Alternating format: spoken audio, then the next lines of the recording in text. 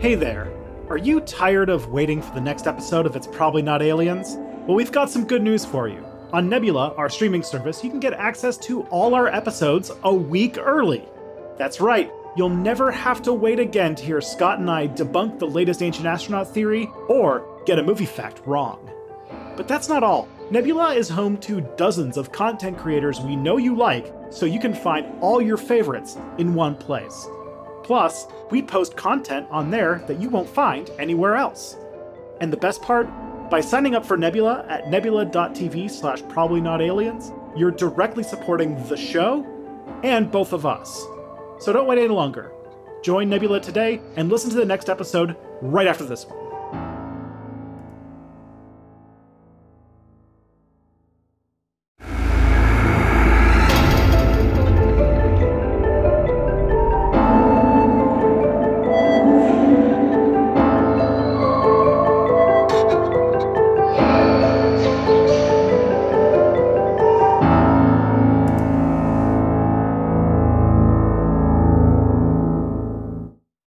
How do you feel about furries? Scalies is a new one to me. How do you feel about furries? Because I feel fine with furries, but I feel like there's a whole portion of the internet where people are very against them. Yeah, I never got it. Like, I don't know. It seems extremely harmless and also just a bunch of people who are having fun with whatever it is that they're doing. Doesn't mean I understand it, but I don't need to understand something to be like, hey, they're not hurting nobody. It seems like they're having a good time. So like, yeah. Why get involved in like, and also every like my furry interaction has been on average that they are nicer and more fun to interact with than the baseline. So yeah. This is a pro fur. Is there a neutral? Maybe we're not a pro furry podcast, but we are like we're not anti, I guess. No, I do know though that by saying these things, you know what we are inviting into our feed.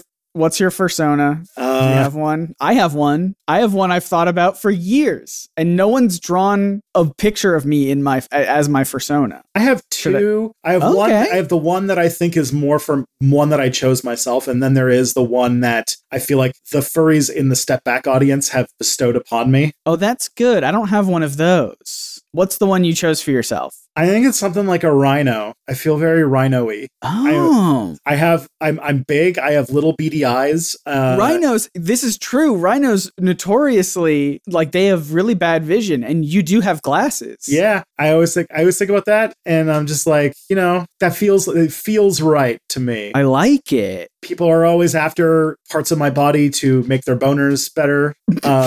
Sure. The normal things. The one I've chosen for myself is a pug in a sweater vest. That's what I feel is pretty much me. Like pugs, your skull is mutated and deformed beyond all recognition. That is a crime against humanity. What has nature done to me? Every time I see a pug, that's all I see, and they're like their bulging eyes going in two different directions. I'm just like, is genetic abuse a thing? Because if so, you are a victim of it. That's what it feels like. Now, I don't have one that people have chosen for me. That's interesting. What have people chosen for you? Fox, which I think is just like that feels like the vanilla, like Fox and Wolf are like the vanilla and chocolate of the furry fandom, Okay. They're like your first go-to, but I don't see it, but I'll take it. I definitely see Rhino more. I'll be honest with you. Yeah. But that's just because I don't know. When I think Fox, I do think of the animated Robin Hood Fox, which I think created many a furry. I which I think is the reason why furries exist potentially. Is because everyone, even if you're not a furry, everyone saw the animated Robin Hood Fox and were like, "I get it, I'm into it." That was like that start like that. There was definitely a lot of people watching that with like that scene that what's it called, that one line from Community where it's like, "This better not awaken anything in me." Yeah.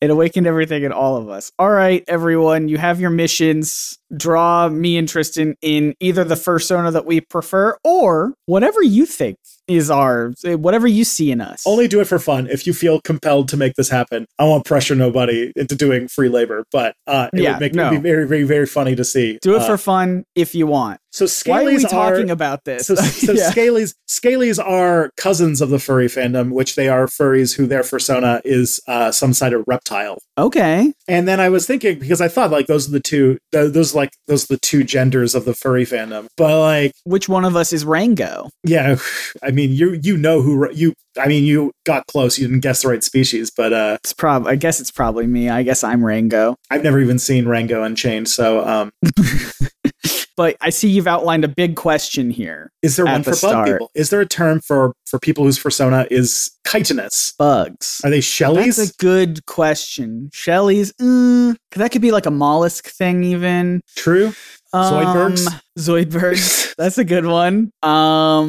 Let's think. Bug people. Bug's Life. I think of I was obsessed with Bugs when I was a kid. I watched A Bug's Life was my favorite Pixar movie, and it is the one that Disney refuses to acknowledge these days. I think I've talked about this before. If you watch any of the Pixar movies on Disney Plus, even the old ones, all have the new Disney logo and the new Pixar logo in front of it, except for A Bug's Life, which still has the old Disney logo, because Disney doesn't even want to touch it. They don't even want to touch it. They don't even like have any of their animators near it because they'll get ideas about unionizing and things. Oh, is that why? Yes. I did not know that. I did not know that was the reason. And A Bug's Life is very much, hey, there's only one of him and there's tons of us, sort of a thing. That's true. We are the ants who gather the food and they just take the food. It's like very much that sort of movie where Disney would be like, don't get any ideas. I feel like WALL-E fits into that as well, but WALL-E is like, I guess it takes a bit more thinking. It's like WALL-E is about like how our addiction to cheap entertainment is going to make us docile to like,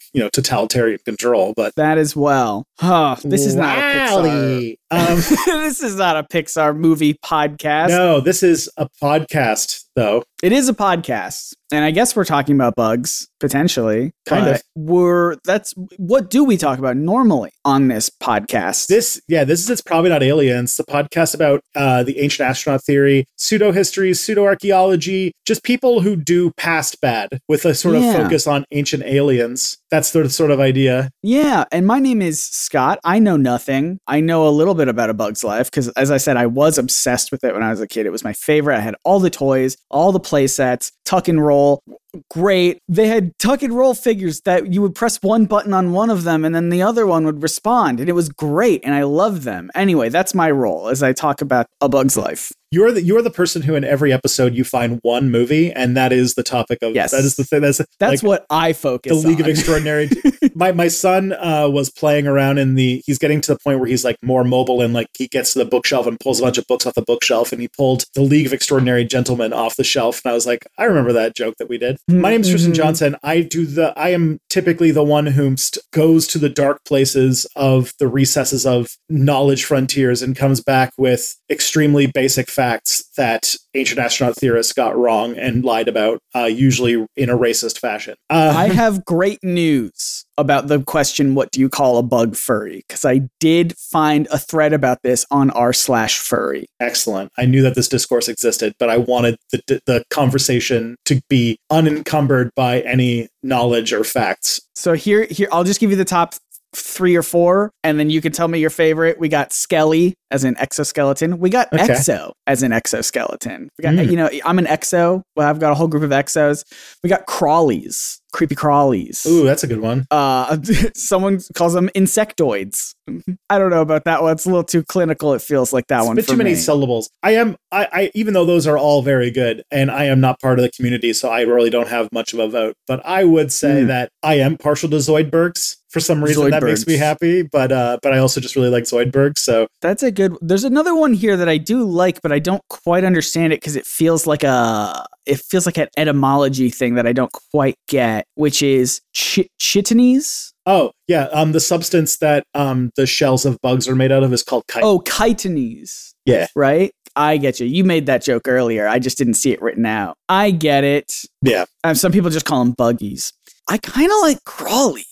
Crawley's is pretty good, gotta say. Though it would be exclusionary of anybody whose fursona is a shrimp. That's true too. They're swimmies then at that point. I guess if everyone's saying fur is, it's whatever the outside is, it'd be skelly or exos or something like that. It doesn't. We're not in the community. We can't decide. But I like this conversation. Mm-hmm.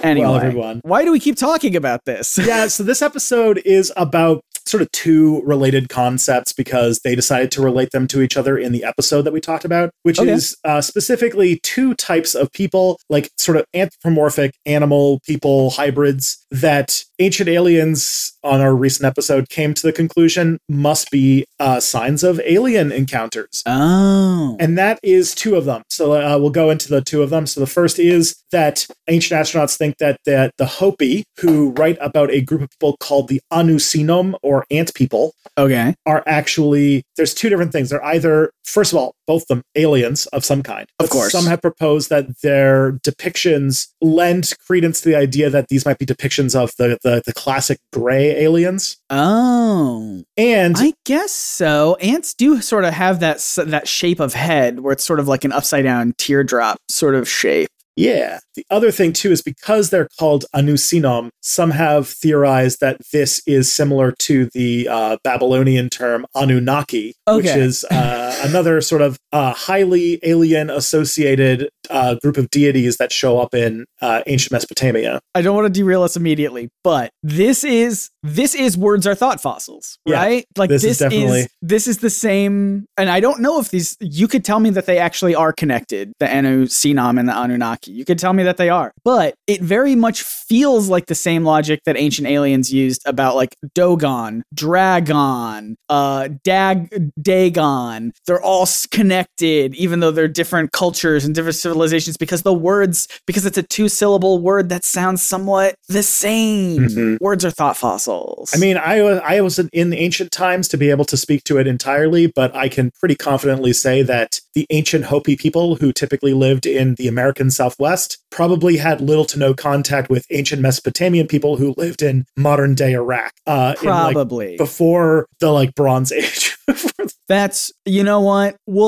We don't know for sure. That's why we have the word probably. Never say never. This podcast. Yeah. But I feel like you're probably right. That feels like a bit of a stretch. The other one is that so the Anunnaki being associated with that, but then the other is that there were depictions in many cultures of snake people, serpentine figures that then reference to they could definitely be reptilian aliens, the scalies of space. No space furries yet. No furries. They point to things like serpent gods in Hindu mythology or in Mesoamerican culture to all be evidence that there's some sort of reptilian alien, because why would two different cultures depict snakes in such a fashion? And so it's the idea that these aren't just like symbols or cultural narratives, but are literal accounts of extraterrestrial beings. So that is the attempt at a take that we are going to be looking at today. Okay. Snakes are aliens. Yeah. That's interesting. The devil was an alien. We'll get into that, but yeah. Oh, really? Oh, fun. I imagine we won't get into like in more detail. They'll probably talk about it later. But yeah, for example, let's start with the ant people. So again, please do. They're depicted as people with ant-like features. As you can see with this, I showed you a picture that you can probably right-click save as. I'm doing it right now, this instant. But this is on Notion now, and I have access, so it's actually right-click download. It just says download now. Nice. But you can see they're depicted with the pincers of ants, and they're sort of ant-like people. Yeah, I guess so. I thought they were antenna, but I guess you're sort of right. If their heads facing upwards, they're sort of pincer-esque. Yeah. So these are the ant people that, according to Hopi legend, helped the Hopi people by sheltering them underground during global cataclysms. Mm-hmm. And they believe that these people are possibly the Sumerian Anunnaki. Because in a thing looks like a thing fashion, the name that they call them, Anusinom, they thought sounded enough like Anunnaki to literally, that is the connection. That is all they need. Literally nothing except for the Anu part. Yeah. Sounds like it. And it's just a 2-syllable. It's another 2-syllable thing that sounds like this other thing. Yeah. The other one is that they also think that this is a thing looks like a thing fashion for depicting grays, so that this could also be gray aliens. Those are the two major theories about that. I did a bad job of painting a word picture of what these looked like, but now that you've brought up that people say these look like grays, I don't see that at me neither. all. Let me paint a word picture for everyone. Imagine a trapezoid body, wide shoulders, narrow hips, sort of elongated, and the arms and legs are just sort of stick figure. The legs are actually cute because they are just like stick figure legs. The arms they sort of have they got a spiral attached to them, so it almost looks like one of them. It looks like the arm is a spiral. The other one, it looks like the spiral is like radiating out from the hand. You see this. You see this sort of spiral motif show up in a lot of Mesoamerican, or not Mesoamerican, sorry, of specifically people like indigenous people who live in the American Southwest. Yeah, and I should say it's not actually a spiral. It's more just like concentric circles over and over outward. It's not one continuous line. But the head is where I think the interesting stuff is. The head is sort of like a box on the neck, which is like a slender rectangle. And the head has these like antler type things or antenna type things that I guess sort of like pinch inward like pincers. And then what to me look like earrings dangling off the side of the head as well. Yeah, that was my thought too. Nothing about this says grays to me. It doesn't look like big head, little body. If anything, it looks very like regular human proportion, where like sort of big, regular human size body versus regular human size head. The closest ant depiction I could think of is, what's that guy's name? The guy who played Rocky Balboa. Sylvester Stallone. Yeah, it looks like Sylvester Stallone's character in Ants. Yeah, a little bit. See, I was more of a Bug's Life sort of guy, so I don't really have a thing for that. I don't think they had a buff ant in A Bug's Life. They did have Hopper. Kind of looks like Hopper, not an ant. But anyway, does not look like the Greys. I don't get that. It might be a different depiction. The two things I could think of is that there's either another depiction that I wasn't able to find on Google image search, or that they were like, hey, if you look, like, I could see, it's been a bit since I watched the episode, but I could see like Giorgio Tsoukalos being like, if you think about an ant, they have these large heads, like black eyes, could very easily be a depiction of a gray alien. I guess so. Yeah. And then they would have faded to a picture of like a depiction of a gray, and they probably would have like faded one on top of the other, and it would have looked completely different, but they made the association anyway. We'll try to write Ancient Aliens. I could do this. That's easy. We'll try to remember to tweet out these photos on Twitter and Blue Sky for people who follow us over there. All right, what's the next thing? The next one is the whole thing about snake people, that various cultures refer to serpentine humanoids, and they're depicted as being like, or they believe that they are like reptilian extraterrestrials. Again, we mentioned that in Hindu mythology, you see serpent gods. In Mesoamerica, you see some important serpent gods. Specifically, they make a big deal about Mesoamerica because Quetzalcoatl, the sort of Aztec serpent god, which is depicted as like a serpent with quetzal feathers on him, is often depicted as leaving and thought of like would come back someday, because there's a sort of like a little bit embellished myth that the Aztecs or the sort of Mesoamerican people thought that the Europeans arriving, because of the direction they came from, and cardinal direction is really important to the Mesoamericans, that like they were the return of Quetzalcoatl, and that they thought they were gods, and people sort of mythologized that, even though it was not extremely true. But they did have a sort of myth about Quetzalcoatl like leaving, and that one day he would come back, and they've latched onto that being like, it's the aliens because they're going to come back someday. Oh, yeah, I guess so. In that logic, Jesus is an alien because he also left and said he'd come back someday. In that logic, my dad is an alien. Oh, just kidding. I'm just kidding. My dad said that he would go out for cigarettes and then he never came back. Must be an alien. Typical alien. I would love if like Giorgio Tsoukalos was like, because you see, like, for example, when my father went out to get milk and cigarettes and said he would come back, what he meant was he was going to the Betelgeuse system to collect from the Milky Way. Yep. And he would return with great knowledge. What is space dust but smoke? It just makes all of them feel so much sadder when you think about them. But yeah, the idea is that they are aliens that have interacted with humans, imparting knowledge and influencing ancient civilizations. So this is the whole thing about like aliens showed up and came in the form of gods that then imparted knowledge to us, and we passed on. And they would argue that like, you know, Prometheus is like a sort of reflection of that, like with the whole thing, but also what was the serpent of the devil of the Garden of Eden, but giving the knowledge of good and evil, right? And that alien with advanced extraterrestrial knowledge coming to Earth, telling us, hey, here's how you move big rocks. Have you guys heard about doing enough ayahuasca that you can move big rocks? Do you want to move stuff with your mind? Do you want to move stuff with your fucking mind? Come party with me, dude. To be fair, ayahuasca, very important in religious rituals for the people who use it. But that's why people like Graham Koch saying that you could just take so much ayahuasca that you can move rocks with your mind is annoying. But like, here's the thing about this, and this is the part that I'll go into it briefly, and then I will go into the overly elaborate explanation later. But here's the first thing. To understand the ant people, you have to understand that maybe if you can like think a little bit about what role ants play symbolically in the culture of the Hopi. So you could imagine that, say, you live in the American Southwest where there are some, there are ants, lots of, there are ants. You go to like literally any place on earth, you're going to find ants. But you could imagine that in their culture, especially because they saved the Hopi through 2 disasters, that ants seem to symbolize things like community, hard work, perseverance. All things that we would probably suggest being ant-like in their in feature. Okay, yeah. Ants stronger together, sort of the theme of A Bug's Life, stronger than our oppressors. I see it. I believe there's the part, I'm getting the movies wrong again, because there's the part where they turn into a wrecking ball to escape from the flooding anthill. That's ants, isn't it? I think that might be Ants. I never watched Ants. I was a Bug's Life household. That's fine. It's a Woody, what's it called? It's Woody, what's his face? Harrelson? No, the guy who married his stepdaughter.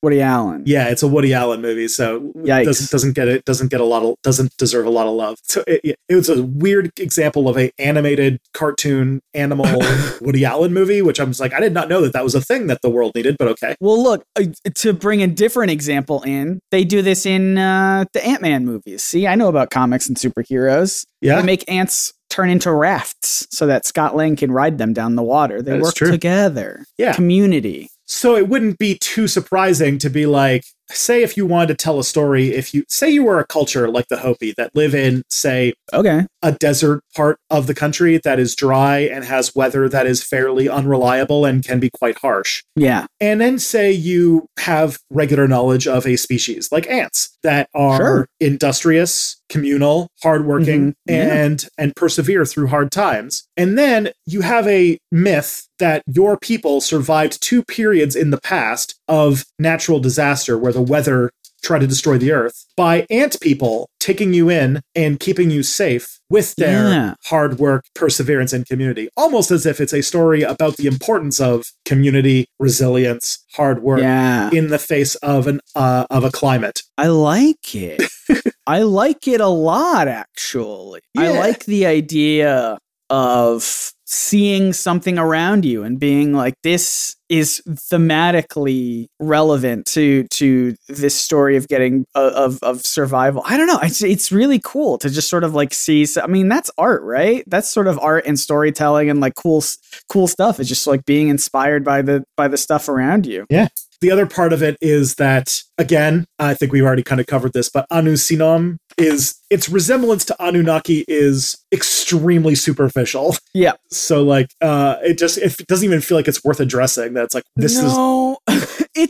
look, I get it. It's just a 2-syllable thing, right? It's just Anu. the Anu. Yeah. Anu is the only part that is similar, and it's 2 syllables, and there's not a lot of 2-syllable things that don't sound that, like there's not a lot of ways you can arrange 2 syllables to sound unique. You know what I mean? Yeah. It doesn't feel like that there's much there except that. Yeah. It's fair to say? Quite a stretch. Yeah. And the other thing too is that, this is again doing a thing that Ancient Aliens always does, which is making a superficial story, attaching aliens to it, but not doing anything to try to do a strong understanding of the cultural or historical context of the things in which they're talking about. Because you think about it, if you're trying to make an extreme claim like this is extraterrestrial influence on mankind, you probably want to do what scientists would do if they were trying to prove that hypothesis, which is basically rule out more understandable hypotheses. Because then, the whole like, once you eliminate the impossible, then whatever's left, no matter how improbable it is, has to be the true thing. And,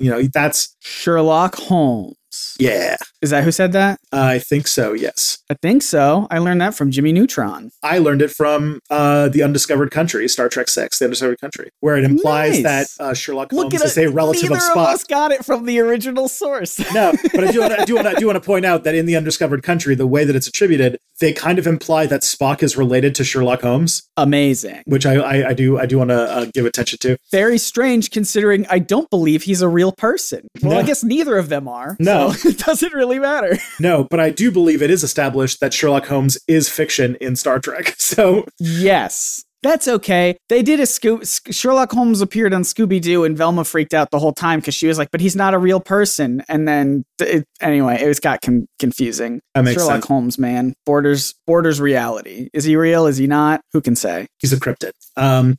He's public domain. He belongs to all of us. That's all you need to know. Yeah, him and Mickey Mouse are now off. They got married, having sex. Yeah, legally we can say that. They're now. having very graphic sex after they got married and adopted a bunch of kids, and it's very cute. Yes, it's adorable. It's very they found each other in the public domain.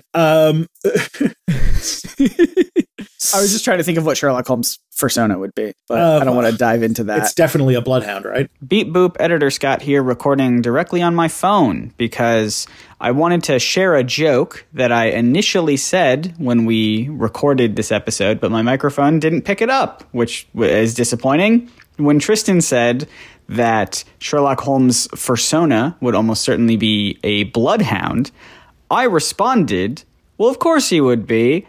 He is the Hound of Baskerville. And I thought that was funny, and I wanted to give you some time to laugh at that. And we'll go right back to the episode now. The other part is the snake people. So the thing about, and I'll get into more detail on this later, but snakes represent different things in a lot of different cultures. And we have like a pretty decent breakdown of it and reasons why that I'll get into. But like in, Hindu mythology, snakes are a representation of death, rebirth, and mortality. If you know anything about Hinduism, death and rebirth, big part of it. Huge. Reincarnation of the concept of samsara, big thing in Hinduism. So there's that. The Mesoamericans depicted Quetzalcoatl, the serpent god, as sort of the idea of the connection between the earth and the heavens. Okay. And of course, we see in the history that these symbols have evolved, and that you can see like the lineage of these stories as they develop and change over time. And again, it's another time where you're stripping away all of the cultural context and just being like, this thing looks like an alien. It looks like a snake. That's all snakes you need to know. So there you go. Yeah. And of course, like the reason that they do this is because they're relying on their personal interpretation of ancient texts, artifacts, and structures without any like evidence. They're not doing anything. Yeah. They are looking at it with the stuff that they know, or the stuff that they're interested in, I should say. Yeah.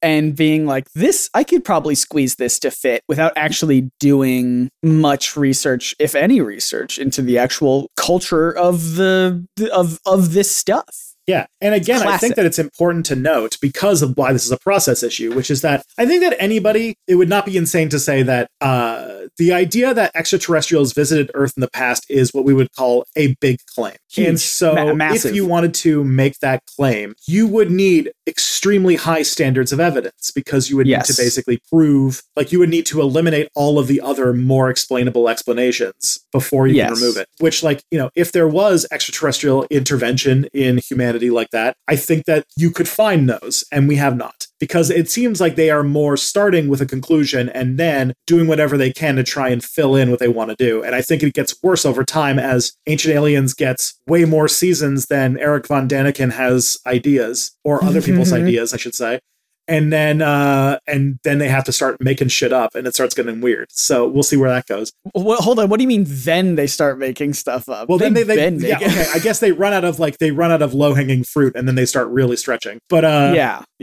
But yeah, there's no evidence of this. There's nothing like you need something. And unfortunately, you are giving us a vague personal interpretation based on a non-expert. Yeah. Just to sort of be the devil's advocate, I guess. The alien devil's advocate. I would say the show Ancient Aliens is not necessarily trying to prove anything. They're just asking questions, Tristan. They're just asking the big questions. And like, hey, I'm not saying it's true or false. I'm just asking a question. Mm-hmm. I believe we call that plausible deniability. Yep. So that you don't have to actually back up the things you say. You can just say stuff and be like, well, hey, I never said that was definitively the thing. I never provided any necessary proof. I'm just asking these questions. And like, that's all I'm saying. Yeah, that is like how internet sophistry works, where so many people say horrible things. And then you're like, hey, do you want to like actually back up the things you're saying? And they're like, I'm just asking questions. I think they call that the Joe Rogan defense at this point. But I want to go more into detail about ant people and snake people and like what these things are. But first, I love that. Okay. I want to tell you about the glorious world of product or service. Whoa. Okay. Let's go. I want to live a life of service or a life of product. Very, very ant-like of you. Yes. To want to be of service. All right, let's go do ant stuff.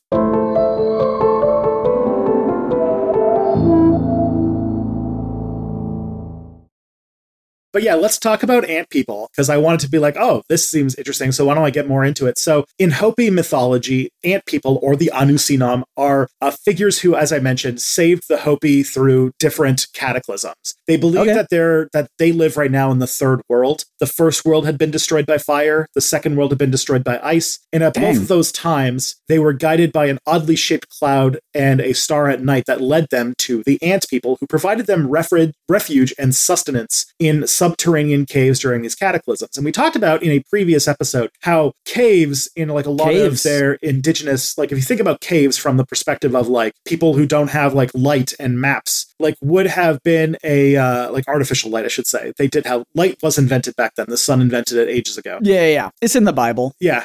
But like the thing is, like the amount of cave exploring you could do. So like caves were kind of seen as these like mythical like holes that like would endlessly go to all sorts of crazy places. And so they basically thought that like the ants, and it wouldn't also be too surprising if you like look at like the structure of an ant colony, that like you could see it as like a cave would be like a giant ant colony. So they believe that they were, and there's all these like stories in indigenous mythology about like the under the earth being this like place full of all sorts of like a whole other world. And so the idea that these ant people who came from another world took them in to their other place and kept them safe in their underground lair until that's what that girl on TikTok's doing. She's digging a hole. She's digging to the bottom, trying to build a whole ant colony for people. She's trying to find the ant people. God, I find that stuff interesting. I'm also like, we're just going to abruptly see no more stuff, and we're going to find out that she like caved herself in or something. Yep. It's going to be really sad. It's going to be sad. It feels like every time I see it, I'm like, this is a tragedy waiting to happen. Like everyone is watching somebody do something extremely reckless and dangerous. Have we not learned from last year from last year's, let's say Titanic related disaster, that maybe we should stop going down? Maybe it's enough to not just. Maybe we can learn from the Titanic, from the what's it called? Not the Ever Given. That was the big boat stuck. The most hilarious moment in the recent history. That was great. Taking back to that moment. But if we go back to like the Titanic, the billionaires that went boom, like safety is important. Big. Huge. Safety good. I like safety. Safety regulations are not things that get in the way of progress. They are what keep humans alive instead of dead. So that progress can keep happening. Yeah. Anyway, so maybe just stop going down just for funsies. Maybe there's a reason why we make laws about why you shouldn't just randomly start a mine in your basement. Anyways, but also it's very entertaining. So, and it is also now entertaining, and they might find ant people. I don't know. And now it's content. So she's going to have to keep doing it until, she like hits a electric vein and like sets her house on fire or something. Who knows? Anyways. Who knows? Hoping for the best. Yeah. All I can think of is that other incident where this guy hired another guy to dig underneath his house to build like an underground bunker network. And then there was a fire that set and a bunch of smoke got in and he died of smoke inhalation. And it's like, digging is hard. Like this is the reason why there's rules. Anyways, I'm sorry. That's why they made a video. They made Dig Dug one of the first video games to curb everyone's thirst for digging. So you don't have to do it in real life. They already made Dig Dug. It's a thirst trap. That's what a thirst trap is. Yes, I believe so. Dig Dug is the thirst trap. Dig Dug is the thirst trap. Let's just say that, and we'll leave it there. All right. But yeah, so like the the ant people gave them refuge, gave them sustenance in these caves. And then they say that they were generous, they were industrious, and they taught the Hopi a lot of the survival skills that they then used when they went back to the surface to build their dwellings, because the Hopi lived in these sort of rock dwellings, and Nice. learned how to live, learned how to farm with minimal water because of the dry climate they lived in, and Cool. learned about the stars and the math of things. They said that they learned all of these survival skills from the ant people, which if you think about the overall theme that I talked about with the ant people being a symbol of the power of collective action and community resilience in a tough culture, the idea that then they were taken in by these people and taught the example of all of the things that they then learned for how they survive in a desert, it all makes sense. It all cohesively fits thematically into the Hopi mythological identity. Yes. Yes. This is good. You would like A Bug's Life if you watched it. I have seen A Bug's Life. Yes. Well, it's still good. The only Pixars I think that I have entirely skipped are the Cars, because nothing That's looked fine. appealing about those. I only watched those a couple years ago. Yeah. So there's that. So that's the role that the ant people play in Hopi heritage, and I think it's important to give it that distinction. The Anunnaki, we've already done an entire episode on, but they are ancient Mesopotamian deities that have been associated with various things over the thousands of years that they were worshipped, including Scooby-Doo. Including Scooby-Doo. Real. Mhm. That's not a joke.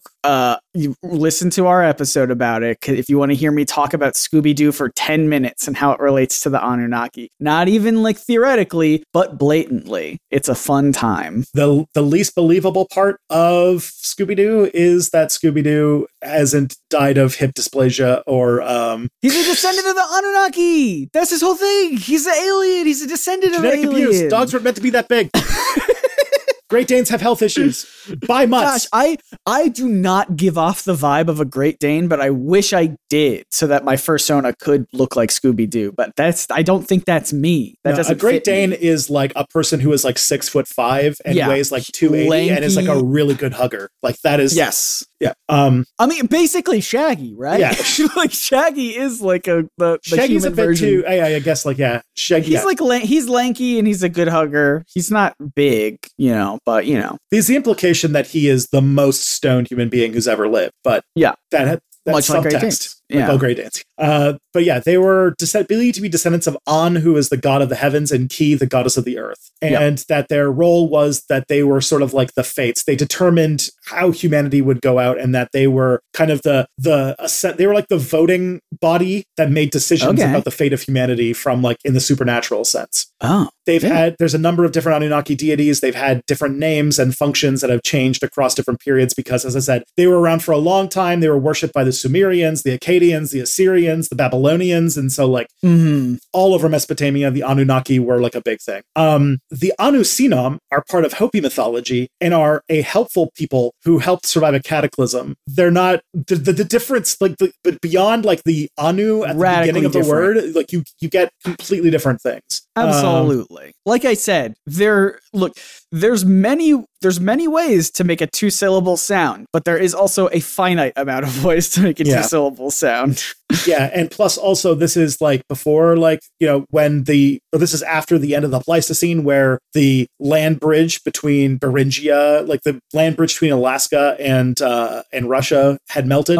And at that point, any connection between the old world and the new world was very limited. There's some evidence that some Polynesian people with absolutely insane sailing skills, by the way. Anytime you learn about Polynesian stuff, it was mind blowing. There's some evidence that some Polynesian people made some contact with the Americas, and of course, there's also the story of Leif Erikson, the Viking who landed in Finland, which is today Newfoundland. But beyond that, there was very little, if no, depending upon none that left any evidence anyway of contact between these two parts of the world until basically the end of the 15th century with the Columbian Exchange. So there's no evidence, like there's no evidence that there would even be something that would cause like a linguistic connection or anything like that. It's just simply superficial. Gray aliens, which also apparently are referred to according to the alien wikia that I found, which I find, that was how I found my gray alien lore, which I find funny because like people who believe in UFO stuff would think that it's like, this is real stuff, but that it's on like the wikias, which are like what you use for like organizing Star Wars facts. Yeah. Which also go by the nicknames of Zeta Reticulans. Equally real, by the way. It just happened a long time ago in a galaxy far, far away. And we're just now getting the transmissions. Perfect. They also go by the name of Zeta Reticulans or Roswell Greys or simply Greys that are like long-limbed, large black-eyed. Like it's an alien. If you know what an alien is, the gray alien is widely represented as the idea of like the real extraterrestrials that people had real contact with, which predominantly started since the 1960s when depictions of these aliens started showing up in science fiction, and then all of a sudden people said they started seeing them in real life. They don't talk a whole lot about that one. Usually, it's linked to the 1947 UFO crash in Roswell, when, as we learned, a person who had a head injury and massive swelling basically led to this entire branch of UFO mythos being born. Another great episode if you want to go back and listen to our Roswell episode. That was the funniest thing I think I've ever learned on this show. Yeah, the Roswell incident being so formative meant that so many like things that would be considered not that important ended up becoming like very important to the mythos. Like a guy getting a head injury, causing a swollen head, causing the big head thing. A bunch of people dying in a very bad like experimental plane crash, leading to the whole concept of like a crash happening, an alien autopsy. Like it's wild. Again, it's hard. I feel like I'm always like when I'm writing notes, I'm like, is this too obvious? But I'm like, I'm gonna forget to say it otherwise. So this is speculative. The connection between them, extremely so. Sounds like it. And that like ant people being interpreted as grays, mostly because of the idea that the gray aliens didn't like that they seem like they're adapted to the dark so that they would live in caves, obviously. And interesting. That they are also helpful, which is interesting because they're sometimes depicted as helpful and sometimes depicted as evil, which is wild. They contain multitudes. Yeah. But yeah, the idea is that gray aliens can link themselves to 1950s science fiction serials that then people thought were real when they started interpreting their PTSD as alien encounters, or they found that they could get content out of it. Because as we all know, people are willing to make up a bunch of shit if they can make content out of it. I mean, that's all fiction writers. Yeah.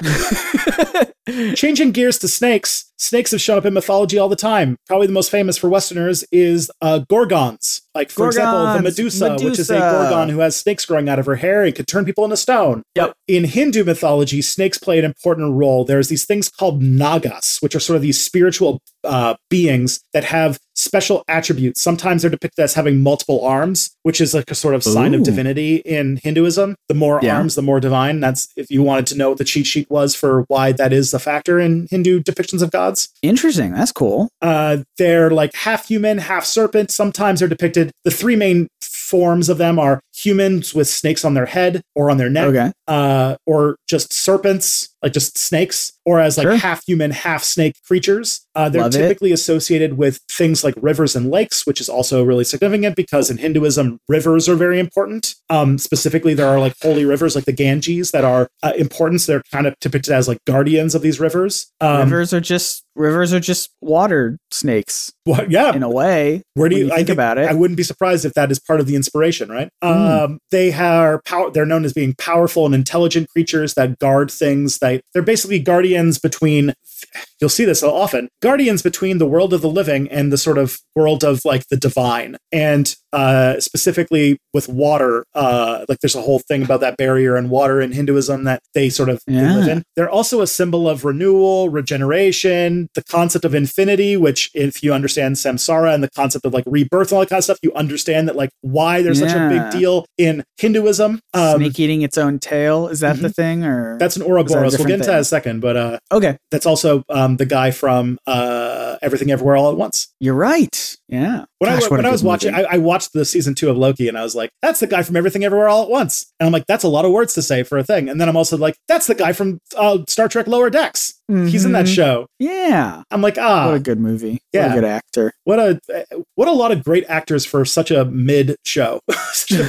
I've heard the second season ends okay, but I haven't. It's okay. It's got a decent ending, but yeah, it's another Marvel Disney thing. I did watch the first episode of Echo. And I've heard Echo whips. I've heard it's good. The first episode was good. There's a couple things I thought were funny. One, Wilson Fisk being able to hire a full-time ASL interpreter to talk to one underling, and to find one of those people who's willing to do that and like listen to all of this organized crime stuff. Yeah. And then two, like this is the most deaf inclusive organized crime organization I've ever seen. That's awesome. But it does seem like it's going to be like Echo versus Kingpin fighting over like a town in Oklahoma, which sounds freaking cool. And the actor they got to play Echo, she seems really, really cool. So she's great. Yeah, she was in Hawkeye too. Yeah. Yeah. And it does seem like they did like the Marvel Spotlight thing where they're just going like full circle back to just what they did on Netflix. And it seems like they made Fisk scary again, which I like. I like it. Yeah, so you see Nagas as also guardians of treasure. This is, I think, why they are featured prominently in another work of literature I've read called the Dungeons and Dragons Monster Manual, in which there are spirit and bone Nagas that you can throw in, which is probably of different degrees of cultural sensitivity to Hindus, but okay. Yeah. They have angels, they have demons. I feel like no one's safe from the Dungeons and Dragons. No one's safe from Wizards of the Coast. Literally nobody is safe from Wizards of the Coast. No. God.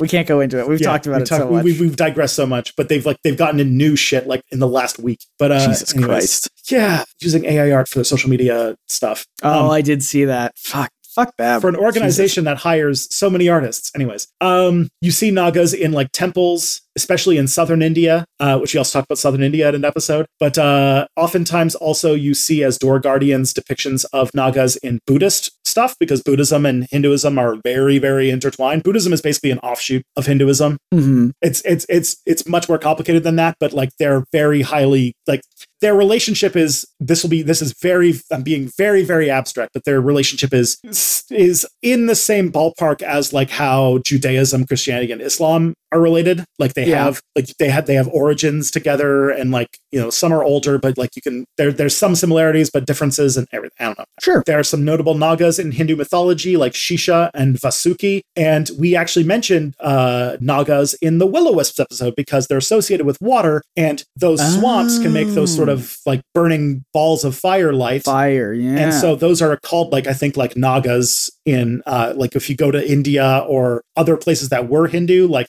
Thailand and like Bangladesh and such like that, like kind of like Southeast Asia, where like they have a history of Hinduism, like places like Vietnam, Cambodia, like all those areas have legends of Nagas because that whole area used to be Hindu at a certain point. And they, so like these show up in like the kind of swampier parts because there's very swampy parts of those places. That's cool. Another episode to listen to if you haven't caught that one. Yeah, lots of recommendations. There are rituals there. They typically are like, there's rituals done to them specifically around fertility and prosperity, and also that they're protectors of things like springs, wells, rivers, and that they bring rain and fertility, but they can also, if angered, bring things like floods and droughts. So like they're the people you don't want to piss off because they basically are the ones who control the water. Yeah. In Native American mythology, serpent symbolism is also seen in many places. Peruvians worshipped great snakes. The Mapuche in Chile had a serpent figure in something called their Deluge beliefs. In North American Native mythology, you see something called the horned serpent, which is this evil flood creating creature that sort of has a sort of like flood narrative aspect to it. In Mesoamerica, we have Quetzalcoatl, which you will see all over. If you go to Mexico and see any ancient temple, you'll see is all over the place. In the Mayan areas, it goes by the name of Kukulkan, but it's basically depicted as like a snake with feathers all around. And if you've ever seen any, you have probably seen a depiction of Quetzalcoatl. 100%. Yeah. Yeah. And then, of course, you see it in Christian mythology with things like Eve and the sort of depiction of serpents tempting as I don't remember, like, I think in like Judaism, it's not Satan, but in Christianity, it is Satan. I was definitely taught as someone who grew up Christian, that it was Satan tempting and all this, because there's even it calls forward to that in the New Testament, where Jesus does a thing where a snake comes up to him and he crushes the snake's head beneath his foot, and it's sort of like a crushing of temptation, like Jesus is gonna beat the devil, sort of a thing. So there's there's a call back to it in the New Testament, basically. Okay. Well, that's the thing. That's the thing. Like, so snakes. That all is to say is that snakes are one of the oldest and most widespread mythological symbols in human history. And basically every place that has snakes, and some places that don't, but have traveled to places that have snakes, have some sort of depiction of snakes showing up. They're seen as not places of like knowledge, truth, renewal. Mostly people suspect it's because of their they shed their skin. So snakes regularly, like all reptiles, asterisk, I don't know if that's universal, but most reptiles anyway, when they basically get a new skin, they shed their old skin and they sort of rub it off. But snakes do it in a way so that oftentimes their leftover skin is like more intact. So you see like a bunch of like you can see like a big line that shows it. And oftentimes when they come out, like, scars will be more healed and they'll be like, refreshed and everything like that. And that has been interpreted over and over again by many civilizations as an idea of like rebirth or renewal. I like it. I was trying to figure out why snakes specifically. I was like, is it because they don't have legs? That didn't really get me anywhere. Yeah. The other thing too is that they're often seen as guardians of places, and that is because snakes, especially those like rattlesnakes and cobras, are very territorial, and they are very like they make big displays about their territory. Like if you were to get close to a cobra when you're getting close to its nest or its territory, they frill out their necks and like go up, and it's very dramatic and very like thing. Rattlesnakes, if you get close to their territory, they literally, it's in the name, they make this like sound and they're like hissing, like they make so like that also shows that like they are depicted as like very protective of their places, and that you can see that building into like a whole concept of them being guardians of places. Because of the shedding thing, they became symbols of fertility, wisdom, and because they're also, some of them are venomous and can either make you have be very, very sick or even die with their bites. They've been seen as like connections between the living and the dead, because if you get bitten by a snake, you could die. Of course. And also if you have like a concept of resurrection, then the shedding thing also helps. That makes sense. And they're low to the ground sometimes. So that's why I'm trying to think of that. I was like, there's got to be something about them not having legs. I don't know. I'm trying to think. I'm stretching my mind a little bit. I think a lot of it comes from the fact that they shed skin, and that they are a thing that you actively see sort of rebirth themselves. It's everything except the legs thing that I was stuck on. So they often talk about them as being fertility symbols. Maybe also because they look like wangs a little bit. Who knows? Maybe that's it. Wangs don't have legs. So we see this as far back as ancient Kemet, which is sort of the name for the Egyptian religion, where snakes are depicted as symbols of energy and wisdom, as growth and transformation. And again, you see it with death too. Like, for example, the Norse see a snake as a symbol of death. In fact, in Norse mythology, there's a snake named Jormungundur or something like that is constantly trying to like, it's wrapped around the tree of life, Yggdrasil, and is sort of like the path between, because like Yggdrasil, the idea is that the tree is like life, and then the roots are the underworld, and it's sort of in the middle there. Yeah, the world serpent. Yeah, exactly. Or Jormungundur or something like that in Norse. Cool. You also see even the snake used often in Christian writings, like in the Book of Kells, snake is symbolizing of Christ's resurrection as the snake is reborn.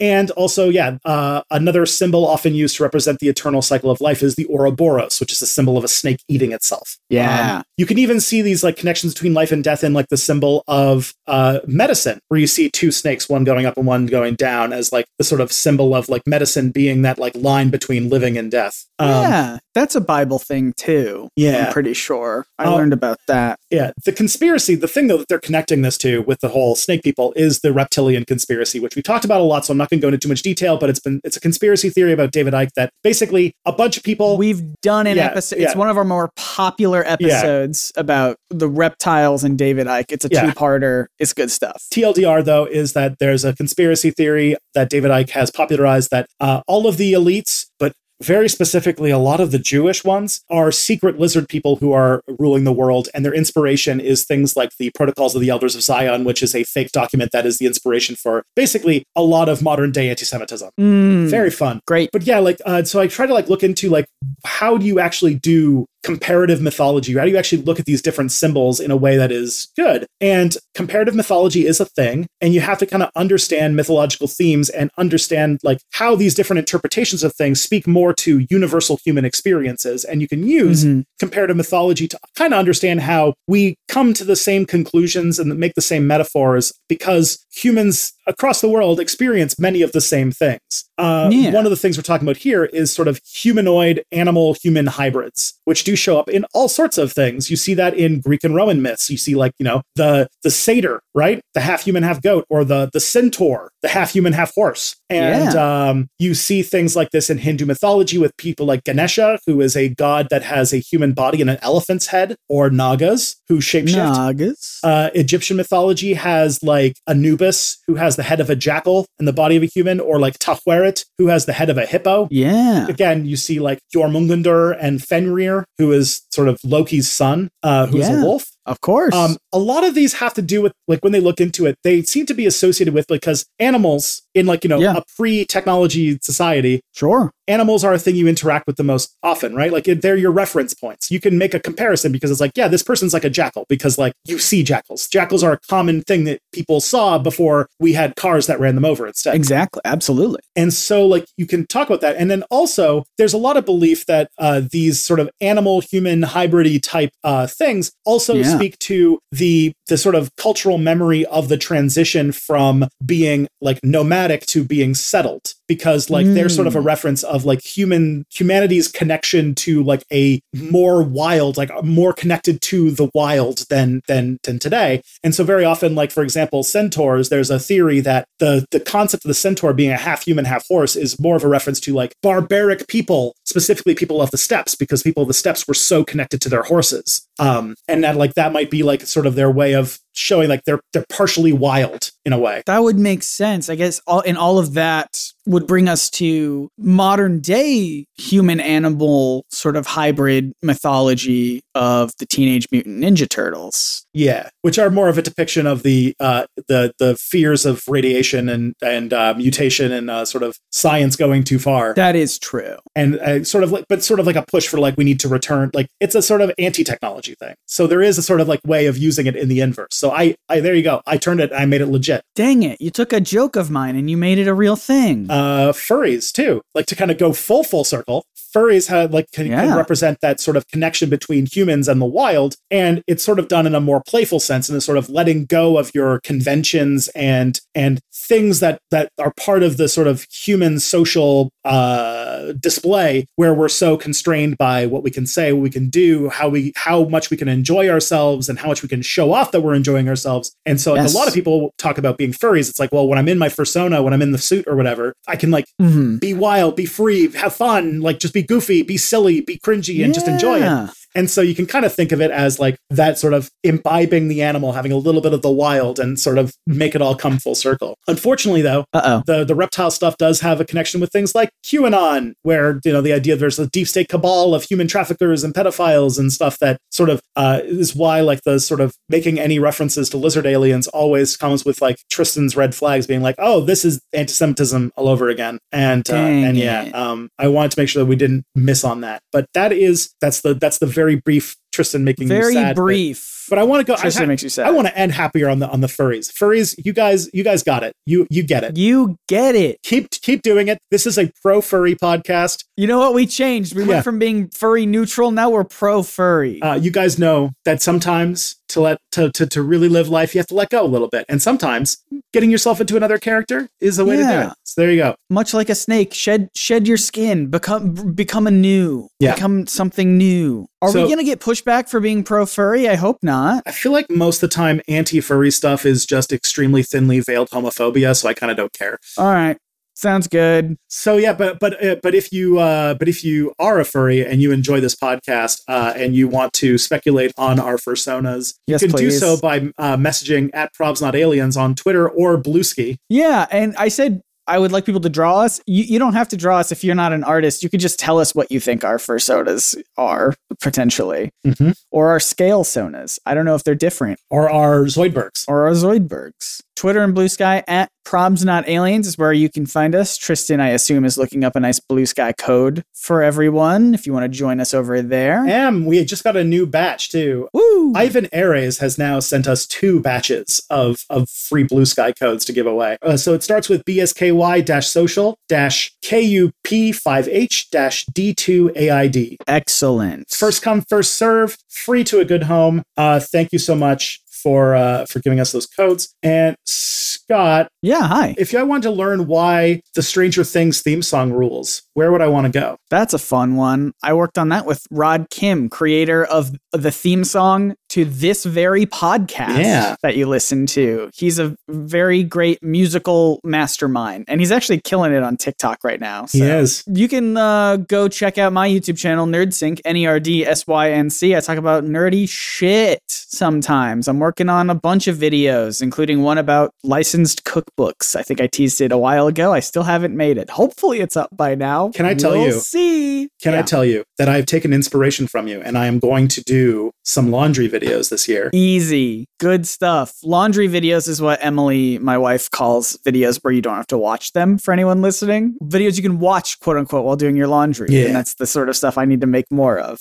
Less visual, more just talking. So anyway, you were just talking about your own stuff. Where even is that stuff you were talking about? I have a YouTube channel called Step Back where I talk about why having a historical understanding the past is important for making the world make sense. If you're watching this and things haven't gone really awry, my next video should be out, and it is about why history is important for understanding what's going on in Gaza. And it's a really great collaboration with one of my really close friends who's been a advocate for the people of Palestine for decades. Well, it sounds like a nice video. Yeah. The other thing too is that where this wouldn't work is that if you're listening to this on Nebula because you signed up for Nebula at nebula.tv/probably-not-aliens, you listened to this last week, and that was technically before that video came out. So whoa. So if you're watching on Nebula, sorry, you're have to wait until next week for the Gaza video. But if you are watching this on the wide release, then that means that you could have listened to this episode last week, and you can listen to next week's episode right now. Right now. If you go to nebula.tv/probably-not-aliens. That's the one. Yeah.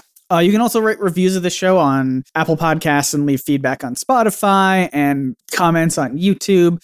All that good stuff really does help us out. It helps spread the word of the show. I need to get back to shouting out reviews because that stuff really does help. The more fresh reviews, it means that people are engaged in the show, and it helps new people be like, oh, there's an audience for this show. Maybe I'll get involved in sort of stuff. And that stuff really helps out. You can also tell your friends about the show. Just shout it at them. When you're in the grocery store, tell everyone. Put on USB keys and throw it at random people. We always recommend that. If you're in the produce section while you're grocery shopping, you're like, this is a nice cucumber. Have you heard about Probably Not Aliens? It just naturally comes up in conversation.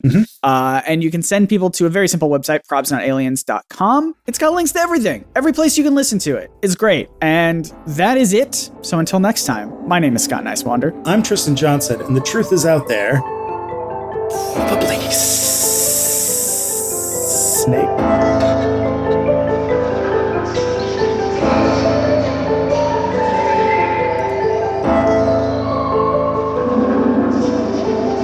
I didn't even hear you because the Zoom call muted everything. I did a snaky thing. Oh, you did a snake thing. Hiss. What was that thing from Dodgeball? I was also thinking of Dodgeball. Yeah.